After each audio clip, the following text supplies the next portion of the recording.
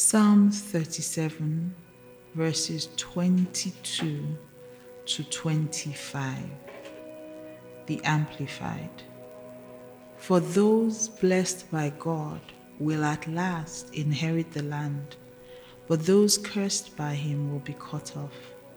The steps of a good and righteous man are directed and established by the Lord, and he delights in his way and blesses his path. When he falls, he will not be hurled down, because the Lord is the one who holds his hand and sustains him. I have been young, and now I am old, yet I have not seen the righteous, those in right standing with God abandoned, or his descendants pleading for bread. Bible before breakfast, Mildred King-Sukonko here. Good morning. We're still in reflection mode. So remember, the plan is to reflect, reposition, and reset as we head into 2024. So this week, we're just going to be reflecting on the goodness of God, and we'll be taking our cue for today again from King David. King David had a lot of reasons to be thankful. King David was one of the people who would just worship God and love on God. And if you really want to know why, all you have to do is look closely at the Psalms. King David would bless the Lord and forget not his benefits. He was a man who would reflect. He was a man who was thoughtful so he could be thankful. And we are going to join forces with David today and look at another perspective to reflecting. Not just reflecting on the goodness of God, but today we're going to reflect on the patterns of God. So first, yesterday we took time to reflect on the goodness of God. How has God blessed you? Were you able to write it down? Remember, I said write it down. If you can write down the benefits, then you will not forget them. We have to be intentional about not forgetting. He said, forget not, meaning remember. One of the easiest ways to remember is to write it down. As they say, the shortest pencil will always be more powerful than the longest memory. Once you're able to write it down, you can always go back to look at it. One of the reasons why the Word of God has not been lost in translation is that it was written down. God insisted, made Moses sit down and write, and Moses wrote, and other holy prophets who were inspired by the Spirit of God wrote. They didn't depend on just telling people. So write it down. Write down when God saved you from that accident.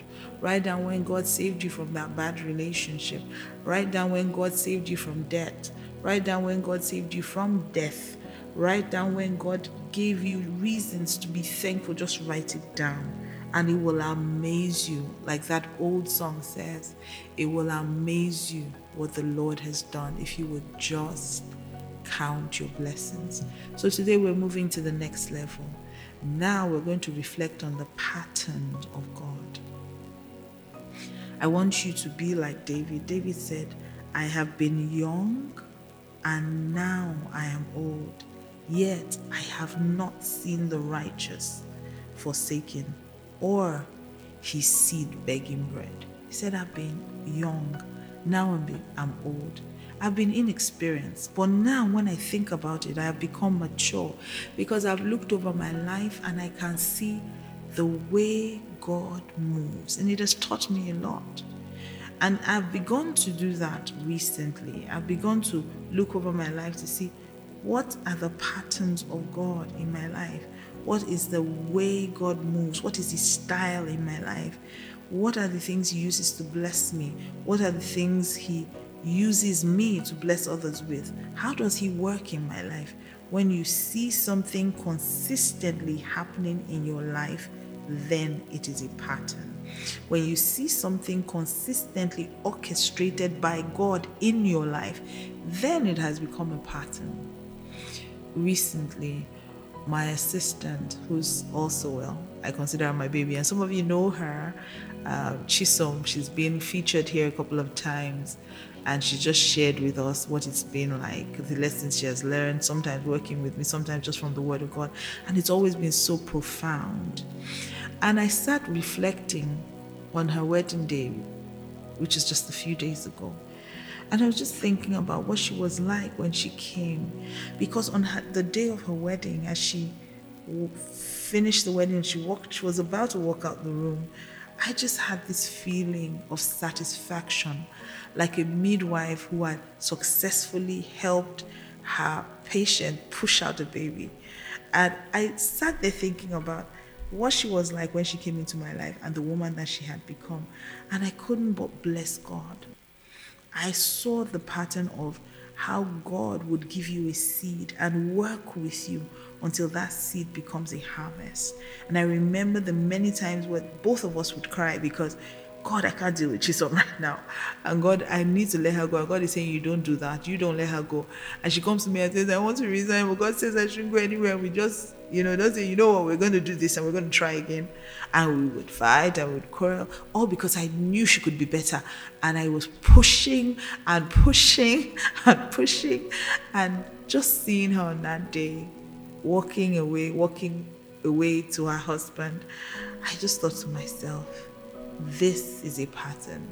God sends me seeds, sends me gifts in seed form, and then He gives me the strength to work with them with the right amount of pressure, the right amount of love, the right amount of chastisement. Just helps me to put it together.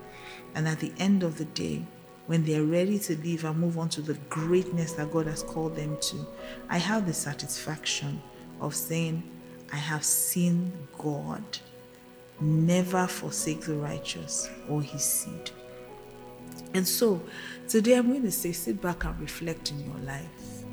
I want you to think about the things God has done through you, what God has done for you, and some of the wins that you have with God. Sometimes we don't think our lives have amounted to much or that we're doing great things. But if you can only reflect, you will see where you're coming from, where God has taken you to.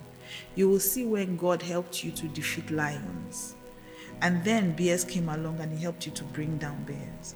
And now you're standing face to face with Goliath.